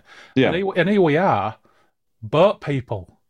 We're in exactly the same fucking place again. The news is talking about boat people. But sorry, I interrupted. Do go on. Yeah, no, it's but I guess the reason I found it really uncomfortable is the main character. I forget the main character's name. He's just not very nice. He's not pleasant at all. He's not a nice person. So you're reading along about his. It sort of skips, similar to my mind's gone fuzzy. Similar, yeah. Anyway, it skips backwards and forwards to his past life and his current life, where things in the UK are basically they're breaking down. Law and order's breaking down. There's factions. There's different political groups, and he's just traveling around, just having a not a very nice time. He's lost his wife and daughter, and well, they've sort of disappeared, but he wasn't really pleasant to them anyway. He was just, I don't know, Miles. What did you think? I enjoyed it, but it was not nice. I read it, and it was the first finished book of 2023, so it can only, get better from here. Last year, first book I read last year was Sword of Shannara by Terry Brooks. Come back, Terry Brooks. All is forgotten. Like I am reading this in a bookshop next to my workplace, and I'm just like, I haven't read a book in so long where the act of reading the book just made me utterly fucking miserable. Because I am reading this and I'm going, I am surprised that Stephen Bannon and Trump don't have this book on their favorite to read, because I'm essentially reading like the last 6 years of American immigration policy combined with all the worst aspects of Bojo. And the main character, Alan Rickman, he feels like everything negative about the British archetype, which isn't like Dunkirk, Blitz spirit. It's more, I'll just cover my head, I'll ignore it, I won't pick a side, and eventually the problem will just be sorted out by other people. And it doesn't. It just gets worse and worse, and he ends up having to pick a side, but it ends up just him becoming a monster because he just didn't care for 90%, 95% of the book. Yeah. It was just deeply unpleasant. Yeah. I don't think I've read anything this unpleasant in a long time. Yeah. And at the end, it was just, when I finished it, I kind of stopped. Finished the last page. And I was just like, it's almost like, Requiem for a Dream in that sense, where you're watching it, it's just relentless and there's nothing pleasant about it. Like, the book just ends with, I got a gun and became a fascist. But, 2 thumbs up, no comments. I'd be interesting to read the revised copy to see, because he went on to write quite a lot of different things. He wrote The Prestige, which is a really good book. I've never actually seen the film. I've just read the book. The first Christopher Priest book I read was Dream of Wessex, Oh yeah, yeah, which is a great book, actually, which essentially prefigures virtual reality as a place that people don't want to leave. That's a really cracking book, and I really enjoyed The Prestige. But I've got to say, after listening to you two describe Fugue for a Darkening Island, I'm sure I should be repelled by it, but now all I want to do is read it. There's a kind of car crash mentality to reading the Entropic breakdown. Like it is almost quintessential British New Wave in that way, because it does feel entropic is the best word. It feels like the parts of A Cure for Cancer where England is clearly breaking down into the anarchy you usually see in countries which are being bombed by Western militaries. Yeah.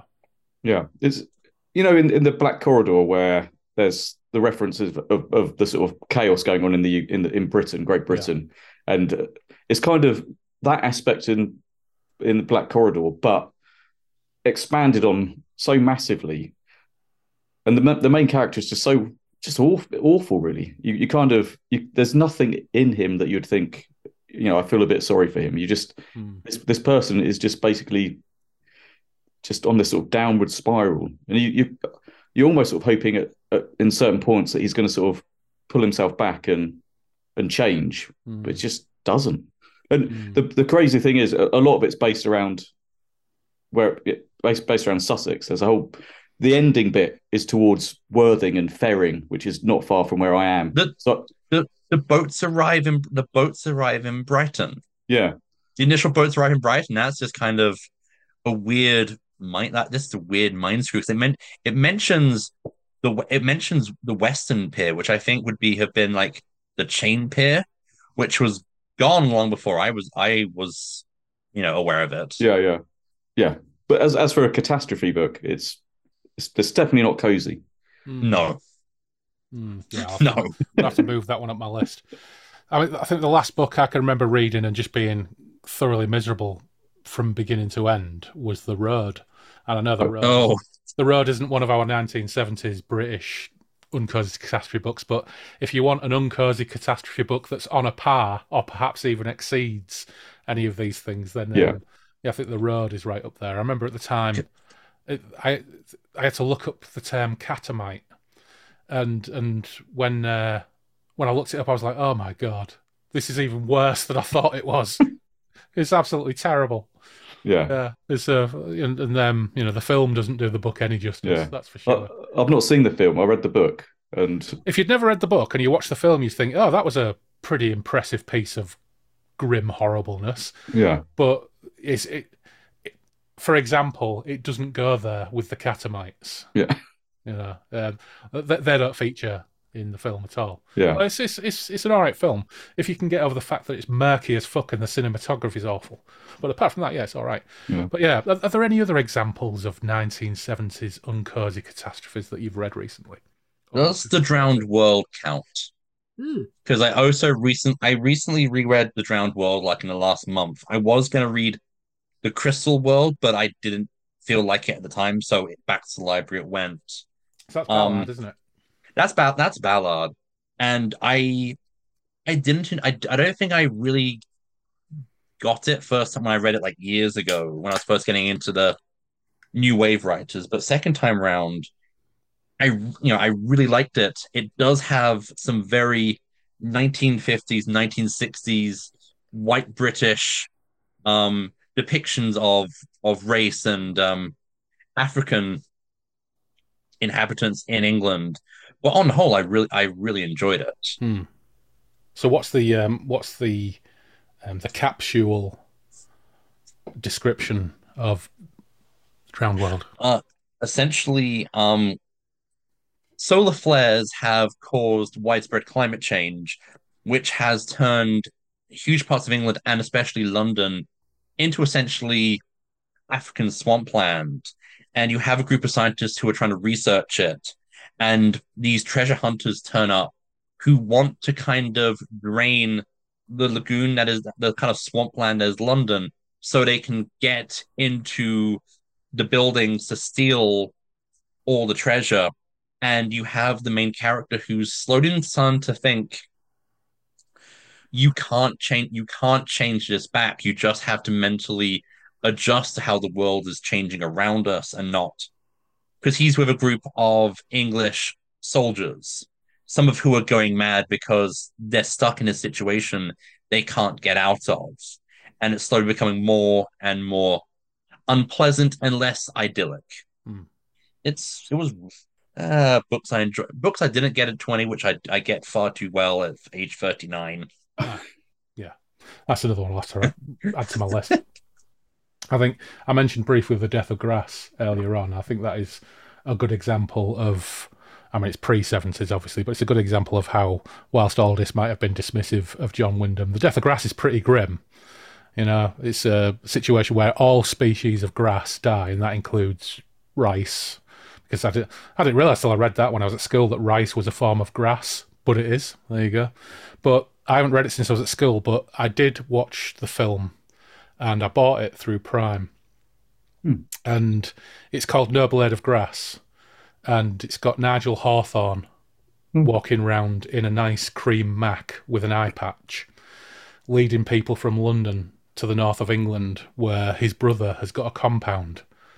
And it's pretty sleazy and unpleasant. It's got Wendy Richards in it, i.e. Pauline Fowler, and a few other well-known actors, including the actor who married Peter Sellers when she was very, very young, and she died quite young from alcoholism, maybe a drug overdose. Can't remember the name of the actor, but she was also in Phase 4. Yeah. Lynn Fed. I'm actually looking up on Prime right now. Lynn Frederick. Lynn Frederick, yeah. And it's got crazy biker gangs. It's got old ladies with rifles being beaten to death by bikers. Old ladies with kitchen knives stabbing bikers. It's really, really out there. It's directed by a guy called Cornel Wilde, who was an American actor who did lots of westerns and war movies, and he directed a handful of films. One was a Pacific War movie, which is interesting. But they've got this, whilst it was a film made in Britain with, you know, decent British actors like Nigel Hawthorne, it's got, I think these days, if you were talking about computer game, you talk about jank, don't you? Eurojank on European first-person shooters and things like that. It's got that weird jankiness. Like sometimes there's an old couple sitting in a pub and their dialogue is really horrendously dubbed while they're being incredibly racist about Chinese people on the television.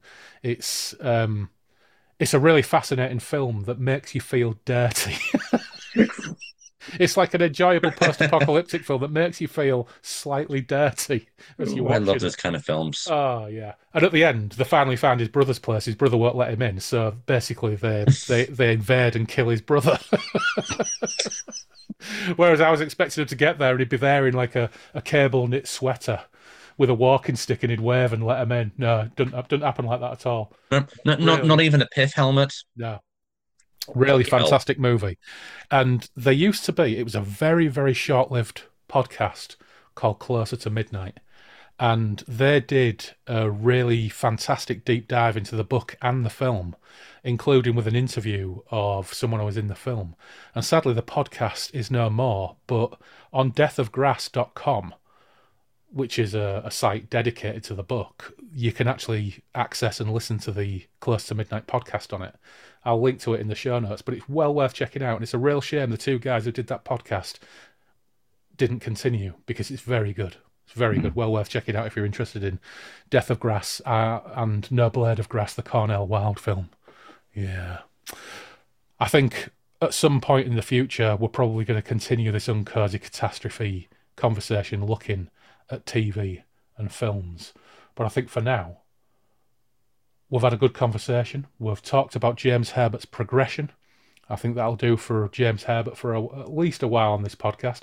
Although we did have The Survivor as one of the options for the Halloween special. Or was it the Ghost Story for Christmas special?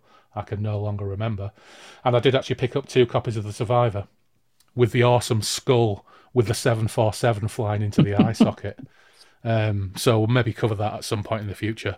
But for now, thanks very much, chaps. But before we go, Miles, you are a podcaster. I am indeed. Tell us about the Casual Trek podcast. Okay, so Casual Trek is a podcast I do with my friend Charlie Etheridge Nunn. Our basic conceit is that he's an X-Men fan, I am a Doctor Who fan. So clearly the two of us are the most objectively critical of watching and ranking every single episode of the TV show Star Trek and putting it in a big numerical list.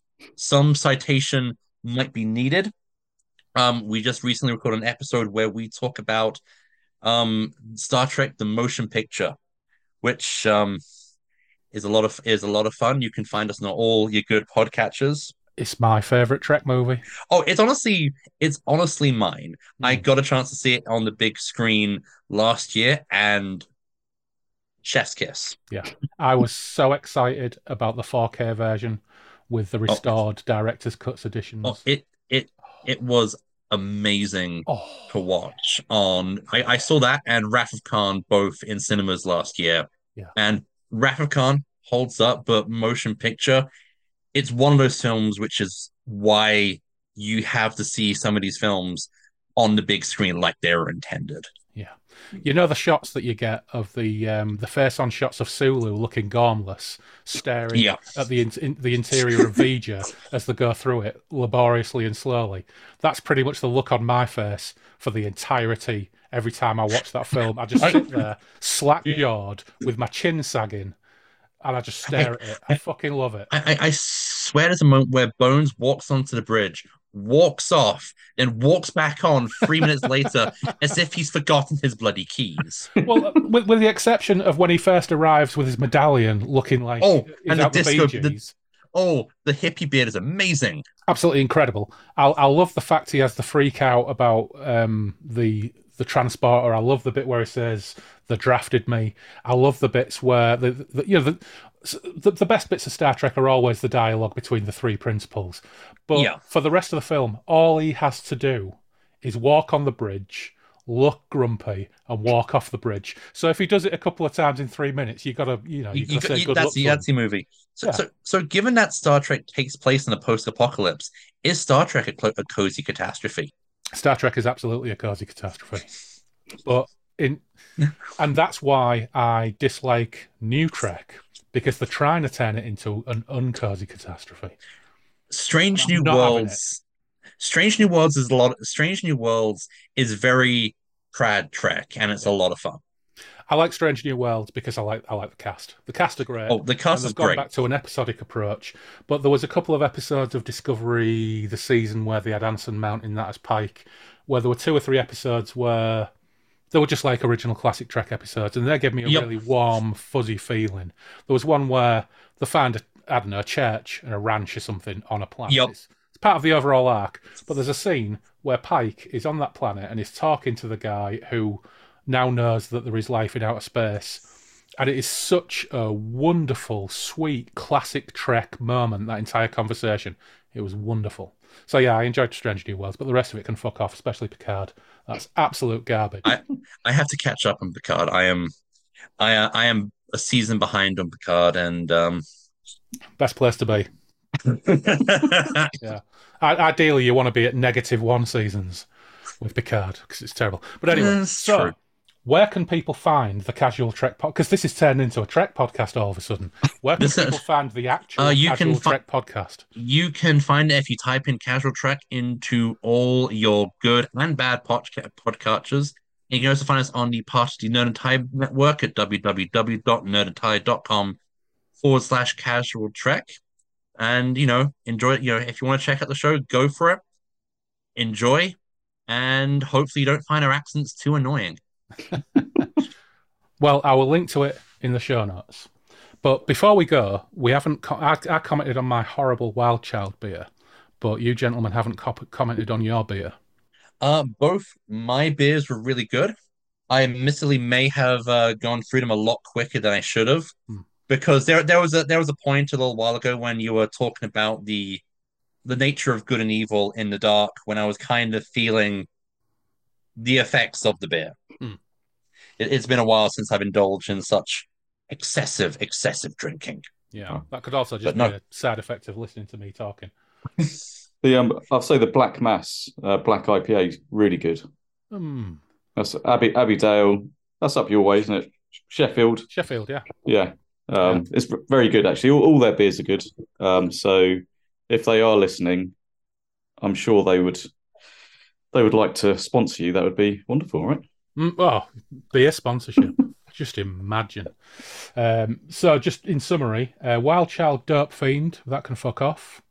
No to that. The first one I had was the Wasted Christmas Pudding Festive Porter. I've got to say, I don't know why I keep on buying these stupid porters, because they're either horrible or barely passable. Yeah, so that one was barely passable. It didn't make me feel ill. But this one I'm drinking now, actually the Sticky Toffee Stout from Kirkstall Brewery at 6%, is actually delicious. So at least I got one to finish on a high with. So, you know what, gents? Absolute pleasure to have you in Derry Toms. Yep. Derry Toms? Derry and Toms.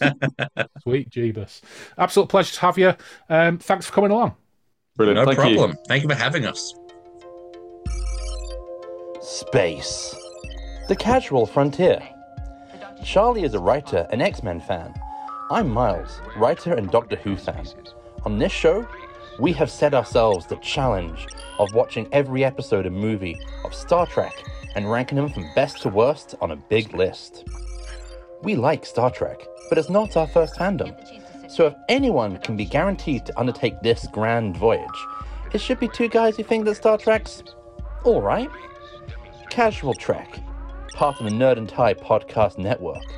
Available on all good podcast catchers. Live long and have a jelly baby. What's next?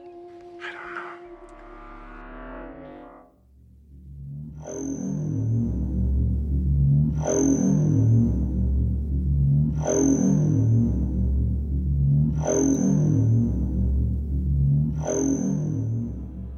Massive thanks to Graham and Miles for joining me in Derry and Toms.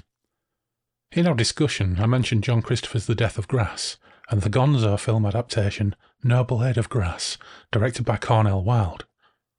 For a great deep dive into both the book and the film, search for the Closer to Midnight podcast, which can be heard via the website deathofgrass.com, although the podcast is sadly no more. I will link to it in the show notes though. Over on YouTube, we continue to build a steady listenership, and we've had some great comments recently. Paul Miles said, "Grapefruit with cherries, oh, wink emoji. And can I recommend The Fungus by Harry Adam Knight? Right up your street if you like Guy and Smith-esque kind of novels. Wink emoji. I'll sign off now with, good morning, Kevin." Cheers, Paul. I'll definitely track that one down. Meanwhile, David Meredith asked, can someone remember a short story going by the name of The Mad God's Omelette? Not by Moorcock. Think it was in an RPG mag. Keep up the good work. You've wrecked my sleep pattern. And thanks. Yes, indeed, David, and thank you too. But it was in White Dwarf issue 59, written by Dave Langford. And here's an extract. Erridge smiled a bitter smile. What has this world done for me, that I should do now, that which doing the world should fain have me do for it? He demanded, unanswerably, indicating at the time his squint, his humped back, his warts, and the black rune-carved artificial leg, Slugbane, which supported his emaciated form. Also, Ian Stead teased me with embargo exclamations. Cheers, Ian. I'll see you there at some point. John Lee commented on Wheels of Terror Part 1. Read all the Sven Hassel books at least twice during the 80s. The film I thought was shite. One day, John, Robbo and I will hook up for Part 2, and we'll definitely talk in more detail about the film. YouTube channel, Honest Movie Reactions, dropped us a line to say about the Crab's Moon show. You guys are great. This came onto my feed so randomly, but I'm so happy that it did. My husband and I live in Singapore. My husband's mum bought him Crab's Moon as a random gift when he's only 11 or 12. He used to love giant monster movies, etc. back in the day, and his mum thought this book was something like that. Little did she know that it was very violent and also full of sex. I have many British friends here in Singapore, and it's always interesting to see where they're from because they all have different accents. Well, thanks for that lovely feedback, and I recommend listeners check out Honest Movie Reactions, particularly the reaction to A Bridge Too Far, probably one of my favourite World War II flicks. behind Kelly's Heroes, Where Eagles Dare, Cross of Iron, The Keep. Okay, so one of my favourite conventional war films, perhaps. Finally, Art Vanderlei commented on Fortress of the Pearl Part 1 saying, "Just discovered this.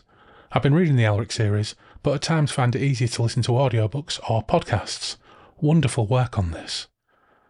Thanks, Art. And he added, regarding Part 2, in response to Loz and I bemoaning the stouts and musing over alternatives for the future, wine would be a good choice. Well, I think you're spot on, Art. Although, just before I recorded this, Loz messaged me with a recipe for a wine and absinthe cocktail, so watch this space. Thanks for all that interaction, folks. Please do keep it coming. And thanks as always to our patrons. First, those without tier, Anthony Piconti, Tim Cardos, Dave Dempster, and Sebastian Weetabix. And our Chaos Engineers, Andrew Cicluna, Andrew Van Ness, Anthony Porter, Benjamin Fletcher, Craig Ledley, Dave Griffiths, Dave Voxman, Jim Kirkland, John W. Lays, Jules Lawrence, Lee Gary, Mal Pertwee, Mary Catherine, Matt Saltz, Menion, Nelbert, Paul McRandall, Scott Butler, Simon Perrins, Tony Malazzo, Ray Otis, Jim Knight, and finally, boarding the Donblast via a brief layover at the Three Pigeons for pies and pints, Gabriel Laycock. Gabriel said, "Hello, I live in West Yorkshire and grew up on Michael Moorcock. When I was small, I could still find the Mayflower editions in charity shops for 20p each and have kept reading his stuff ever since. Very much looking forward to Part 3 of The Fortress of the Pearl, and I like the idea of a wandering beer table. I shall surely be stealing that idea." Thanks, Gabriel. As we may be moving on to a wandering wine table, I sincerely hope you can keep that flame alive. And you living in that neck of the woods has reminded me that there is a Moorcock Inn not too far from you. One of three, in fact, within about an hour's drive from us, so I suspect we may need to add Moorcock Inn pub reviews to our itinerary. Something for further down the line, perhaps. And of course, thanks to our crafty Jugaderos, Alexander Harris, Ian Stead, Loz, Taylor, Matthew Broom, Toby White, Tom Murphy, Mark Hebden, Graham Holden, and Jason Connolly. And eternal thanks to our patron demons, Andy Darby, Clarky the Cruel, Fred Quiche, Gareth Wilson, Gwen Barlow, Imria, Janie Stim, Jay Reeser, Joe Monty, Liam J, Miles Reed-Labato, Mortmain, Neil Burton, Paul Hillary, Randall Gatlin, Steve Round, David Lee, the OG patron Norman Beresford, and last, but never least, Robert McMillan. Okay, enough yakking. Don't forget you can follow us on Twitter and Instagram with the handle @BreakfastRuins. You can email us at breakfastruins@outlook.com. The webpage is breakfastintheruins.com. We have our Patreon page too. There are a few extra odds and sods on there. Stay tuned after the Song of the Swords for a taste of Decadnids with Gin Dangley Canis. Thanks for the pronunciation challenge, Graham. But for now, take care, stay safe, and we will meet again soon on the Moonbeam Roads.